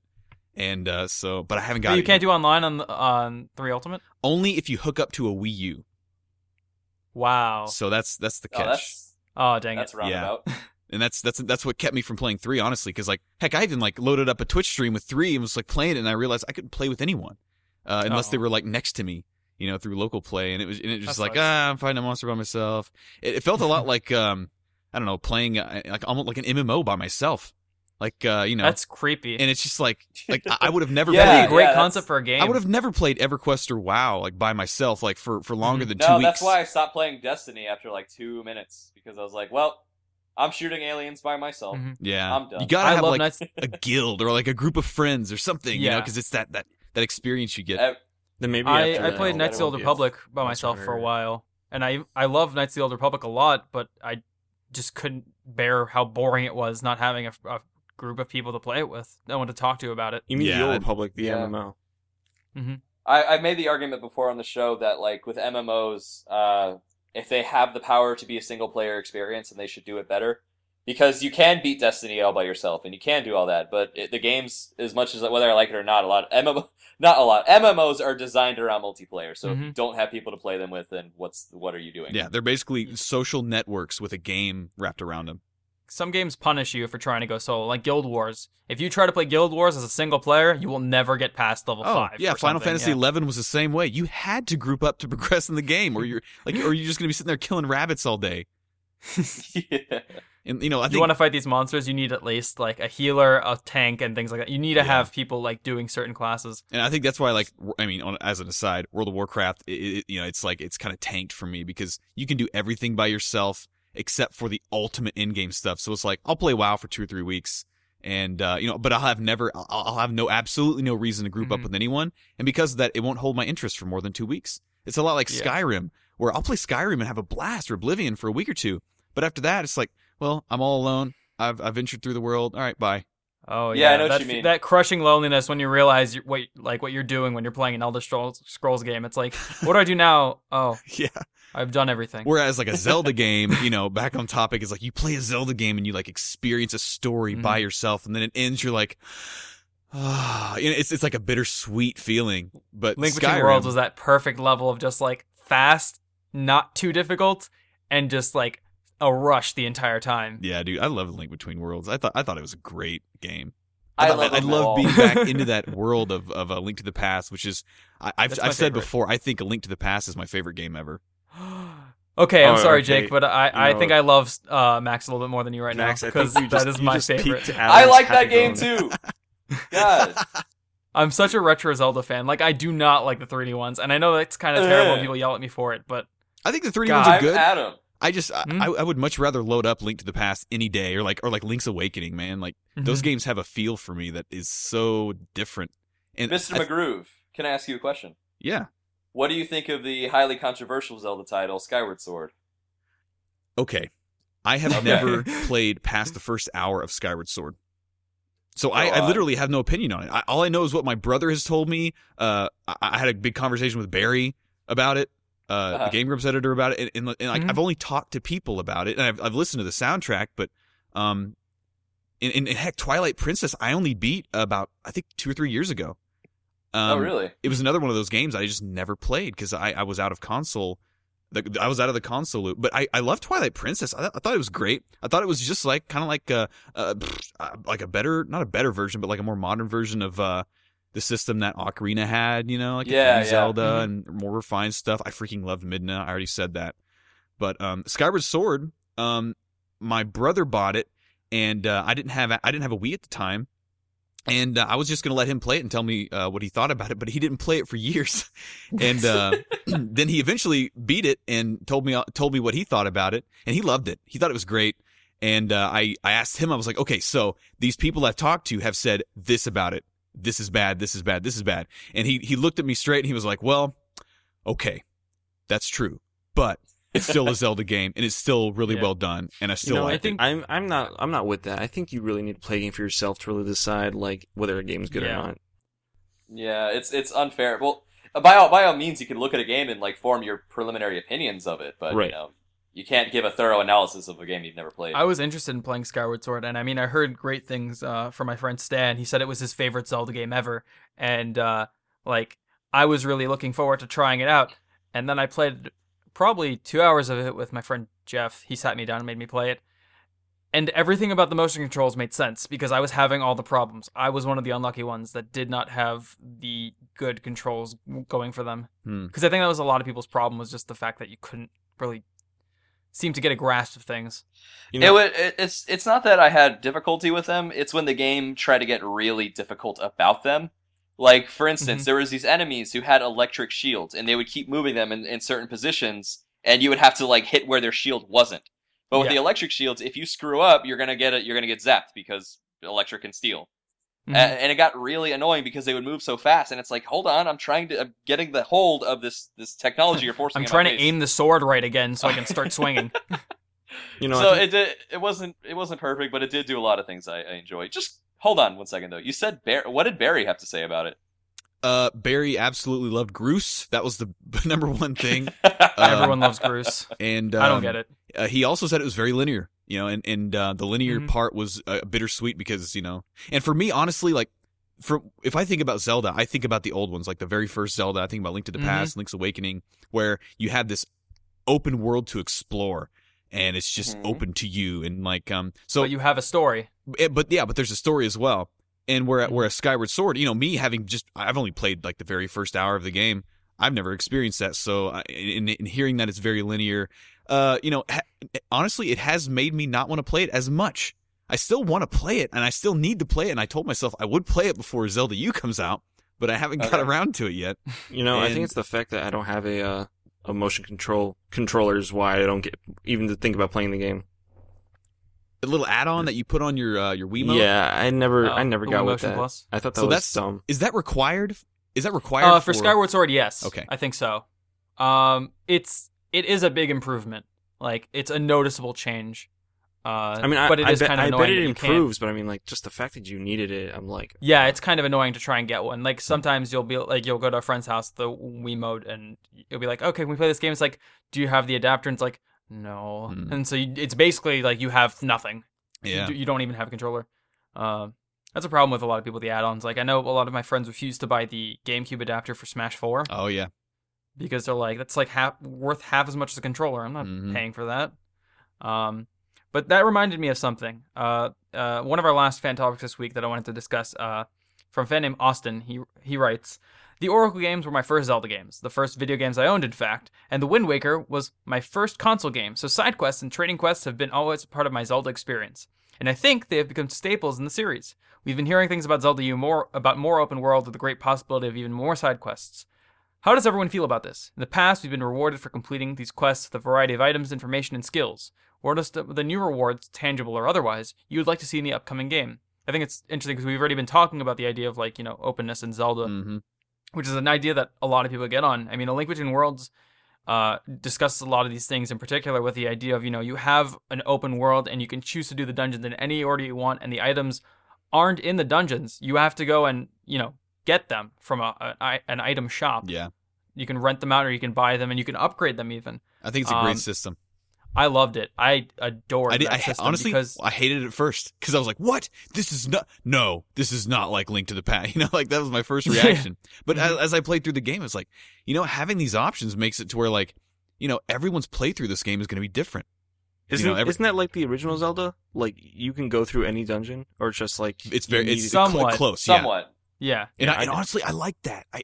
It's like when I heard like the creator of Zelda saying himself that, like, Zelda was inspired out of, like, his childhood, exploring caves, the trees and stuff. Yeah, just exploring, like, caves and, like, out in the wilderness and stuff, and just what like child finding explores things. Caves out in the wilderness. Kids that live near epic places that I didn't grow up near. I mean, we live in Florida, so it's just exploring the swamps with the alligators and death. Yeah, and I'm in, like, Oklahoma, where it's like flat land farms. You can explore tornado. Explore tornado. I explored a field today. Yeah, it's just there was nothing. See, I explored creeks. That's what we had. That was our mysterious place where you. Like Calvin and Hobbes. Yeah, I'd like go in there barefoot, which was stupid because there's like copperhead snakes. But I would catch crawfish or crawdads, whatever you want to call them, and I thought they were awesome, and like tadpoles and stuff. See, that was my like adventure as a kid. I feel like that's like you're one of the last generations. And then you to picked really up sticks that. and you picked up rocks and you threw them on the floor, and then you'd imagine smoke appear. I mean, what? It's like, like Dooku sticks and like the Dooku nuts. Okay. I was confused on that. I was making a Zelda joke. Yeah. Round of applause. But it's interesting. It's kind of one of the last generations. I think would be yours, Max, because a lot of people, a lot of kids nowadays, their parents wouldn't allow them to do those sort of things. Maybe they'll let them go outside, but they're not going to let them go into the woods. I think you've kind of got to live on the edge of the country. Like I grew up like in a suburb of Oklahoma City where like there's farmland out on the edge, and my neighborhood was kind of on the edge, and there was a creek out like on near like the cow pastures where there was just nothing. It was like a park and then a creek, and my parents felt safe, for me to ride my bike down there and like go explore in the creek. And, and there wasn't like a whole lot of woods. The woods was like the park with trees.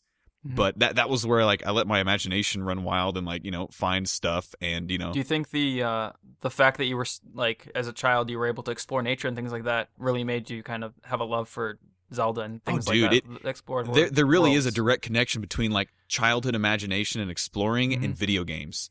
Because video games, they're happening on a screen, right? But it's really all happening in your head. Those pixels are creating like memories for you because you're putting two and two together. You're putting this imaginary world into your head, creating a real world out of it, which, the game doesn't create the emotions that you get from it or the feeling that your skin crawling when you're like in a very dark, that's all happening in place. Your head. And because of that, it's like a subjective experience. Like if you set your grandfather down, nice. It's nice. We like it. That's why I think it's really powerful as a kid to play video games, because kids still have that like ripe, open imagination. And if you think about it, like whenever you were young, those games that you played were powerful. Whereas if you sit down and play a game now, like whenever you're 20s or 30s, or like say if you set your grandfather down, right when the original Zelda came out and he starts playing it, he may just like his imagination may be completely closed up from an entire life of like hardship and just stuff, and he won't have any fun with it because in his head that's not happening. But if you're 5 and you open up Zelda and you start running around, it's real, it's open. You're a young human, and you'll be 50 someday. Recalling those memories. You're not like a cat or anything. You got to be human. Oh, well, exactly. Yeah, my cat sees me play video games and he doesn't care. You think he shares the memories with you? I don't know. I'm not sure. I'm looking. He's literally sleeping on my desk right now. And you wake up one night, you hear the TV on, you walk out, and you see Charles just like playing with the controller. He's playing the game, and you're like, "What are you?" Charles has watched a lot of like anime with me. He's watched me play a lot of video games, and I've always wondered if Charl a weeaboo. I don't know. I always wonder, does he absorb any of this? Does this mean anything? What are his thoughts on it? What are the cat's thoughts on Attack on Titan? He's watched that with me, and I have no idea. He watched Hunter x Hunter with me. Full Metal Alchemist. You should give him a red scarf if you know obscure anime at all. Yes. Yeah. I just like how you include him in a lot of your videos. I think it's really funny. Oh, he's just a part of the gang. He's a part of everything around here. He's the McGroove in Smooth. He's a lot smoother than I am. With all his right, well fur. then, he could be the Smooth and McGroove. So smooth. Yeah. Can I call you Smooth? Can I call you Mr. McGroove? Because I don't know. That sounds really sexy to me. Do it. Okay.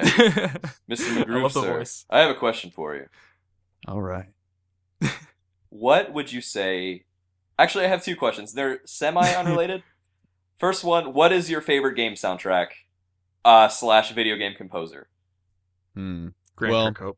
It's kind of colored because again, when I was a kid, like the games that made the most impact on me, it's like a throw up like or a tie between like Link to the Past soundtrack, Ocarina of Time soundtrack, and Final Fantasy VII.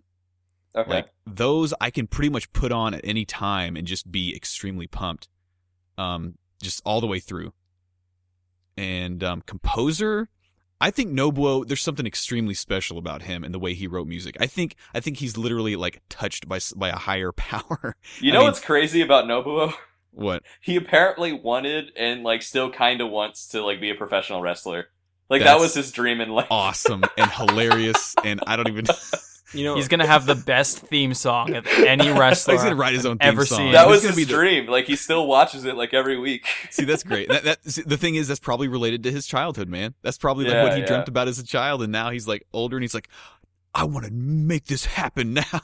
I never. I think that might be why until recently. I had to sit down with a friend. He explained to me like piece by piece what wrestling is. Because I was always under... I don't know what wrestling is at all. It's a fantasy world, man. It's literally you buy in. You have to buy into it. You have to buy into like a soap opera. Yes, it is. Buy into that the is characters. What we came to the conclusion of. It's like a novella, soap opera type of thing. With really bad writing. Like Well, I don't know how many of the wrestlers are Vince McMahon's son, but apparently all of them are. Yeah, that's, you got to buy into it. You got to make it, like it's got to be like your fantasy world. But the thing is, for my friends that like were into it when I was growing up, dude, they were into it. Yeah, I was like too, 100%. Man. 100%. Okay, so 14, you're 14, 15. Like, you guys want to hear something else embarrassing about me? Oh God, Jake. It's just the confession hour with Jake. I think I've told Adam before that I wrestled in high school. You mentioned this once. Oh yeah, you showed us those photos. Oh God, yeah, I was wearing like purple spandex. Anyways, nice. Wonderful. That was our school color, and it was like it had like waves on it. It was really interesting. But the reason I wrestled is because I wanted to be a wrestler when I was older.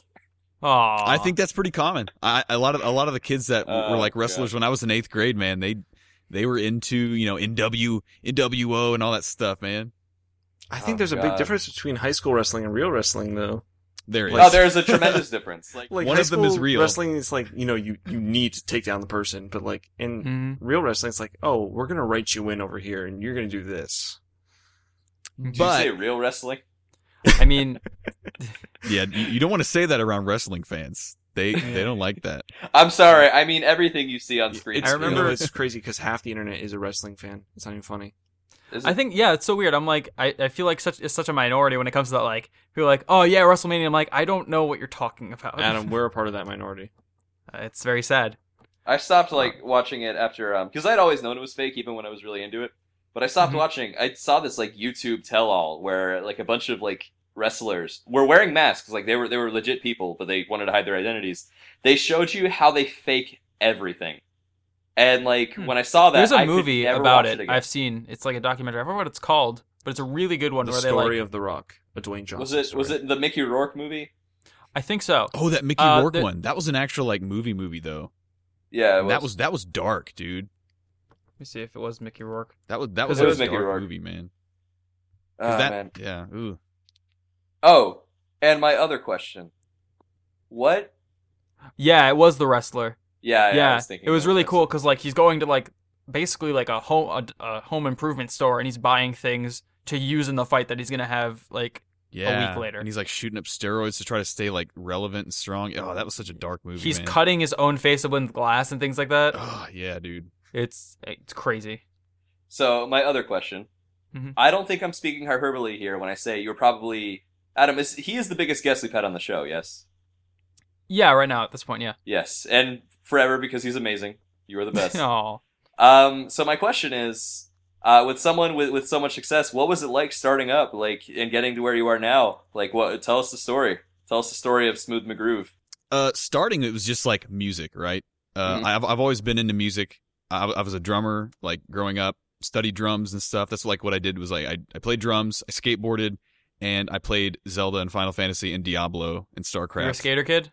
I will say this. I skateboarded before Tony Hawk's Pro Skater came out. Where we're like, you're just like the super indie skater.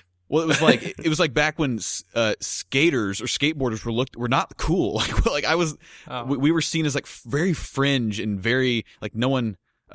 Like if you wore like skateboarding clothes or shoes, you were kind of looked down upon by a lot of people. Kind of like misfits and yeah, very misfitish. But we had fun together, and it was very much that. But anyways, so I played drums, skateboarded, and played video games, right? And a lot of my friends that skateboarded with me didn't play video games, and so I always felt like the nerd of the group, right? Because I would go play like Diablo or something, and they would all like go and I don't know, like. Did you ever play Neverwinter Nights? I only played that a little bit.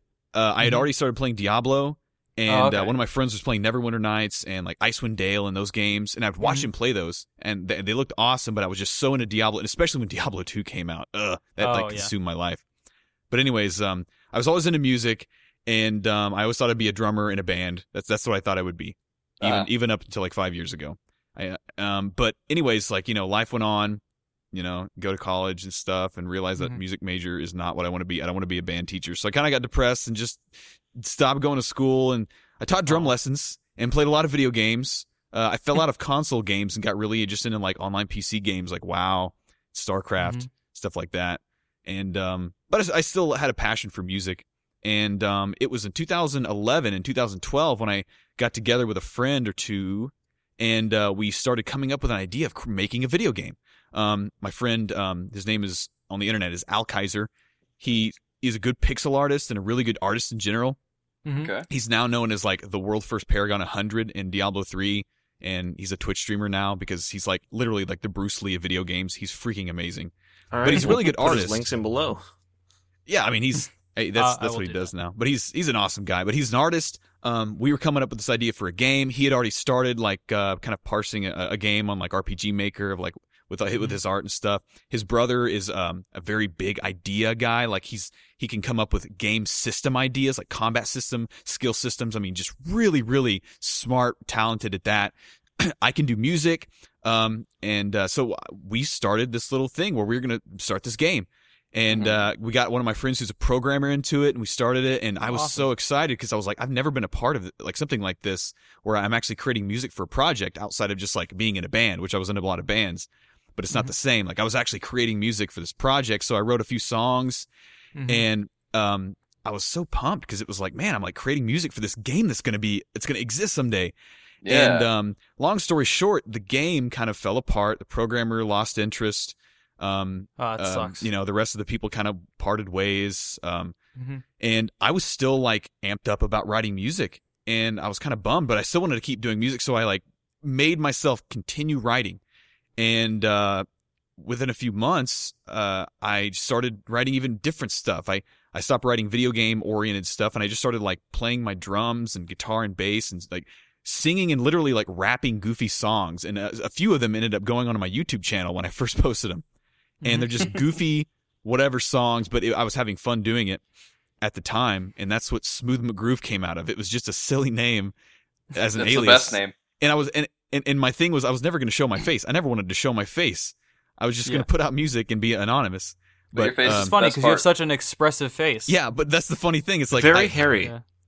I definitely do have a beard and Magical beard. long hair. When was the last time you shaved? 2011. Oh, Oh my wow, God. man. Early 2011. Do you think you'd ever shave it off for like a dare or anything major?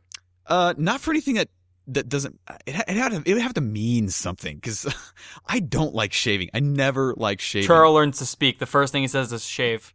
Wow, I would. Well, we would have a conversation because I'd be like, first of all, you're talking to me. Wow. Second of all, why? You shave. No, you shave, Charl. You shave first. Charl. You're a lot more. He's like a foot from me. He's covered in hair. There's not a piece of his body that doesn't have hair. He needs to shave more than I do. What a hypocrite.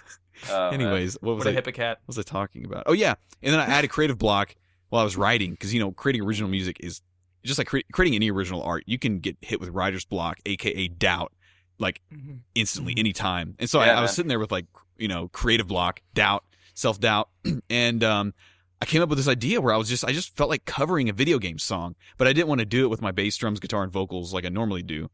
And I was like, dude, what if I just did it with my voice? That would be very limiting. And because like limiting is almost like it breeds creativity itself. Like if you're like the old NES cartridges, those composers, they were so limited, and they created some of the most amazing stuff. So I thought, man, if I just like did Zelda's Lullaby with my voice, that would be an awesome, fun project. And so I did it. And after listening to all the tracks coming together, I was like, oh my gosh, that was really fun. And I want to do that again. And the thing is, if you watch my original Zelda's Lullaby video, it's embarrassing because my expressive face wasn't there. I was literally in project mode where I was just like singing at the camera with no expression, no emotion, because I was still in that like that was years ago.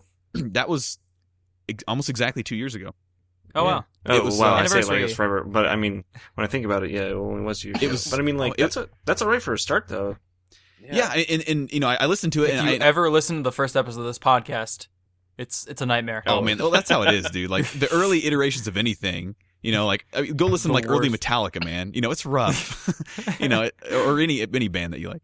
But anyways, like so that's how I started. And then I did Zelda's Lullaby first, and the second one I did was the Ocarina of Time title theme. And I had more fun with that. If you see me in that one, I'm putting on my goofy hats. I'm goofing off. But the quality still wasn't there, and I knew that I could get better and better, and so I just kept doing them, and I stuck with Zelda for a long time. Which was the first one that really made it, like, out there? Oh, well, man, the first one I remember getting a comment that meant something to me was Genova. I still only had like 90 subscribers, but I remember someone saying like, wow, it's great to see someone making something that they're taking the time to make it sound awesome. And I was like, wow, that's awesome. So this guy gets it, or this guy understands how much work I put into this. I really get that feeling because like myself and a couple of friends, my friends Billy, Greg, and Devin, we all have like a gaming channel called Me Cake Productions, and we're still really small at the moment. We're only at like 125 subscribers right now. And so the only comments we're getting are just like from a few people, but I mean like the things that they say are just, they're really heartwarming. And it kind of makes us want to go into more. That's what kept me going, man. Like early on when I had like 50 subscribers, 60 subscribers, is when people would comment on those videos, those few people, and they would say positive things, it was like, it means so much. I mean, even now, like I'll read my comments and the positive comments. Well, yeah, I mean that happens. that used to not happen, but now it happens. But anyways, you get these positive comments, and it's like, man, that's feedback from the outside world. These are other people that are listening to something that you made, no matter what it is, whether it's gaming footage, music, deviant art that you're putting out, and people are commenting on it. Like, I mean, it means so much, and that's what kept me going. But the first video that I put out that actually had any exposure was, ironically, a Zelda song. It was Song of Storms. And I'll never forget, it was exactly 2 years ago. It was 2/26/2013. Oh my God, it was the anniversary. And it was almost exactly at the time that we're talking. Like it was early evening, and I was on voice chat exactly 2 years ago, with like my brother, Al Kaiser, the guy I was talking about, some other people, and, my, Gmail blew up. Like I got like 26 notifications. Like what? Oh, these are all subscriber notifications on my channel? Huh, maybe Google's like delayed or something, and then Dude, it happened, awesome. and so I marked them all as red, and then it happened again a minute later. And I was like, wait, what? And I told my brother and I told my buddy, and they were like, what? And so we get online and we start searching, and we couldn't find anything, and then my brother sends me a message, and he's like, dude, the Legend of Zelda official Facebook page shared your Song of Storms. I'm like, what? And so I go to their page, and it happened. Like they had shared my Song of Storms. God. And it had all these shares and likes and stuff, and then that was it. That was like the beginning, and it freaked me out, like in a really good way. Like it's stories like those. They're kind of incredible stories. Like amazing. You don't know how they happen. They just do. It's like it happened because and the funny thing is, when I was recording Song of Storms, I was so like inspired because I wanted to make that song sound as good as possible. And in fact, you did a great job at it, dude. Like that is actually one of my favorite songs of yours as well. I mean, I go back and listen to it, and I hear things that I could have done better, right? Because you'll always do that, man. But like the lead vocal, like the lead one, dude. Like I still go back and listen to that, and I'm like, man, like that's one of the ones that I nailed. Like maybe I remember nailing that. Like first try even, and that doesn't happen that often where like I'll have to go redo a track or maybe splice together two lead tracks because, both of them were good, but good in different places. But that one was just like, on. And I think it's just like, if you put out anything that you put that much work into and that much inspiration to, it's going to affect other people, and even if it's a small group of people, it's that feeling, Any single fan email, fan letter, any sort of appreciation for what you do is like the most gratifying feeling ever. Yes. It replaces everything. Like I've told Jake and Chris, the stuff that I've gotten in the emails has like put me in tears. Just how sweet and how nice it is to know that I'm doing something that makes people happy. Yeah. Like that even in like my position where I'm like a number 2 here, like I'll come on whenever Adam needs me. But like one guy, this one time I wasn't on an episode, I was reading the comments, and some guy was like, to be honest, I'm kind of disappointed Jake wasn't here, but it was still a good episode. And I was like, there you go, man. Jake, this is why you go to Twitter, because Adam and I have been getting followers from people who listen to the podcast now, and like we'll get tweets from random people and be like, and then they realize that I'm really not funny without you guys here, and then they leave. I mean, I'm planning on starting a YouTube channel to like do game reviews and stuff. Like I really want to do that this year, but I'm so like ball-wrenchingly nervous about it, Honestly, have you ever seen the first JonTron video? Oh, I've seen it, and it's really not even that bad. Like he did pretty good. Right, it's not that bad. But I mean, everyone's first is always never going to be their best, which is a great way to start. just get back on track with starting YouTube channels, things like that, I would like to take a moment just to plug your Patreon and stuff like that before we wrap it up, because we're almost out of time here. We've been going on for a little bit longer than usual. We always do. But yeah, you started a Patreon. When was that? Like a year ago. I started it about June or July of 2013. So it's been about about a year and a half. But yeah, it's just patreon.com/smoothmcgroove, and I started that just because I was like, man, maybe this would be a way for me to actually like make a living doing this, because YouTube revenue is very unstable. It's very seasonal. Yeah, and it's kind of a cool way to, and basically you employ the people that you love to see. You get to pay them to keep doing what they're doing, or be able to keep doing what they're doing. Yeah, and it's another motivating factor, because like if someone donates you $1 or $2 for like a video that you put out, it's like, man, they care about what I do. It's like, dude, heck yeah. And every dollar counts. It really does. Yeah, if you can donate $1, do it. Please, like seriously. Check it out below. Also, be sure to check out all of your Twitter and Facebook page, everything like that. I'll link it down below to check it out. If you haven't heard of Smooth McGroove before, where have you been? Yeah, I was going to say, what is wrong with you? But I really implore you to check out all his great Zelda covers. One of my favorite covers that isn't Zelda related is Together We Ride. Is there a song you wanted to play out at the end, by the way? I can put that in. Man, anyone you want. All right, I'm going to put down a random one. Midna's Lament is amazing. That'd be a good one. I'll put Midna's Lament to end this episode. But I want to thank you guys for joining me. It was a wonderful conversation. I had a lot of fun. Thank you, Max, for taking part in this really quick sort of thing we had to pull together in like the last minute. It was fun. Thanks for having me. Yeah, no problem. Hopefully we can do it again in the future. When you guys hear Midna's Lament, I want you to think of my impending sorrow as I have to say goodbye to Smooth McGroove. Oh. Hopefully we'll be back together again soon to talk. Yeah, it's been great. One day. Indeed. Yeah. So yeah, thank you so much. If you have any fan topics, or if you're interested in any of the things that we talked about, click those below. Or if you want to send us any sort of theme song submissions, anything. The first one was done by Husky by the Geek. This last one is Midna's Lament by Smooth McGroove himself. Be sure to send those to us at zeldainformerpodcast@gmail.com. That's zeldainformerpodcast@gmail.com. I've been Adam. Thanks for watching. So goodbye. It's been great. See ya. Take care. Later. Oh, you're cute. Okay, I'm gonna stop now.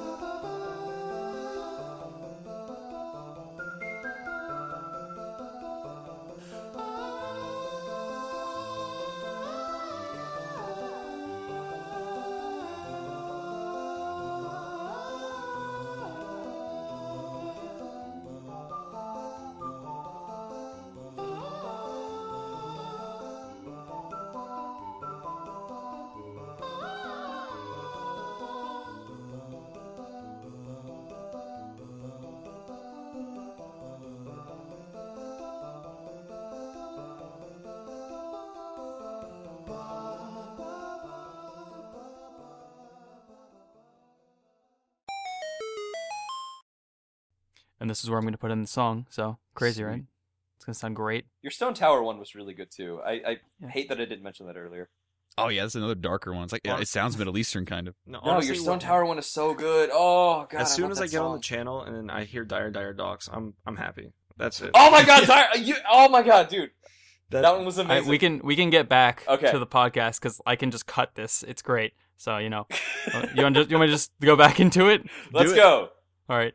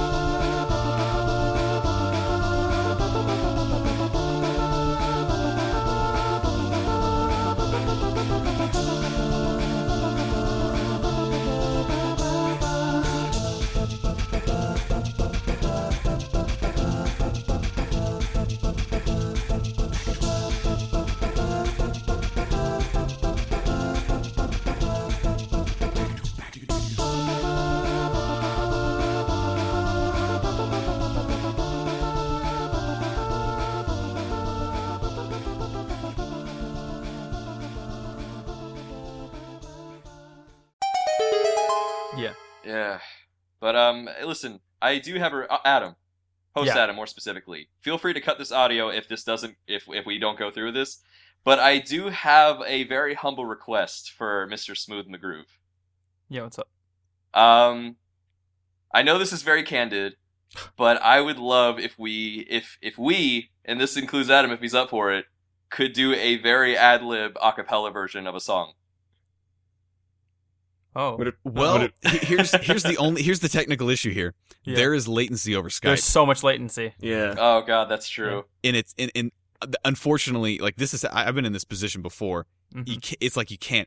I'll put it in another analogy. Like I used to play Lord of the Rings online, and that game has a music system where you can play music with other people in the game, and there is unfortunately internet latency there, and because of that, like. It hurts because we would want to put together these little bands and like Lord of the Rings where like I would play the drums and this guy would play the guitar, the lute. This other guy would play like the whatever. But because of the latency, we would either have to adapt to the latency, which was like gut wrenching because you're like literally like a quarter second behind or something. And with Skype, it's the same exact way where unfortunately, your now is my. Quarter second, maybe half a second later. And it changes all the time. That's why I spend a lot of time in the editing room. I spend about 10 hours editing these. By editing room, he means his bedroom. It's where I'm sitting right now because I live in a college apartment. Now, no room. The only songs I can think of that you can get by with a little bit of latency are big, long, drawn-out note songs. Mm-hmm. Like possibly... Oh, I can't even think of any. Man. We could you could split it up technically, and then I could match it up. But that would be the chorus part to Halo. It would drive us nuts if we did it now. Yeah, exactly. and for the listeners, it's terrible. Unless I would be able to sync it up later, but here's the problem. There's the chance that there would also be a syncing issue due to the fact that we're hearing each other's notes. Yes, so the problem. Rhythm would be off. Because we're trying to adapt to each other's latency, and it creates the most. It's horrible. Yeah, especially for like for like real musicians who are like trying to like say like my brother who's a guitarist and I'm a drummer and like one of my buddies who plays bass. Like we would try to like play music over Skype or any type of voice chat, and it's like we just end up belly laughing because of how hilariously bad it is. Because like he's trying to adapt to my drum beat, and then I hear him adapting, and then I wait a second, and then like start the beat again, and like it's just we just end up laughing. That's what happens. Trying to do anything like that in chorus was just like already like just thrown out the window. Like you had to be there in person. Yeah. You had to be like I used to run a show choir back in my high school. Awesome. And I decided that would be a good idea, and then I realized that we were doing like 40 show tunes and stuff like Winter Wonderland and things like that. Dude, speaking of like real life, like I was at MagFest last month, Magfest is the best dude, fest. Family Jouls 7X, the guitarist. You guys, he's on YouTube. He does Zelda covers and other covers like I do. Stage? He did a jam space thing. I saw Bit Brigade do they played to Metroid, and they do a Legend of Zelda thing. Anyways, but he had a get together up in his room where it was just a bunch of musicians like from the YouTube sphere and the gaming sphere, and one guy brought like this little drum thing. Everyone brought their guitars. There was a violinist up there. There was someone who brought like a ukulele thing. Some people brought little like Zelda like pan flutes and stuff. And awesome. Everyone was like jamming to like Gerudo Valley, Saria's song. The Hyrule Field theme. Like they were doing One Winged Angel at one point, and it's just like there's no substitute for getting people together and just jamming. It was so. It sucks being a vocalist where you're like you're next to it, you're hanging out at a jam, but you can't do anything because it feels like you're just humming along or like that's all you can really do along. Is just ba along or like scat, which no one really likes anymore. Yeah, scatting's alright. If you're a vocalist, and here's the genius thing, one of the musicians there brought a bunch of kazoos, so the people that wanted to sing along could put a kazoo in their mouth and actually have an instrument, and that was pretty funny because hearing everyone like sing with kazoos, it was pretty funny. It was great.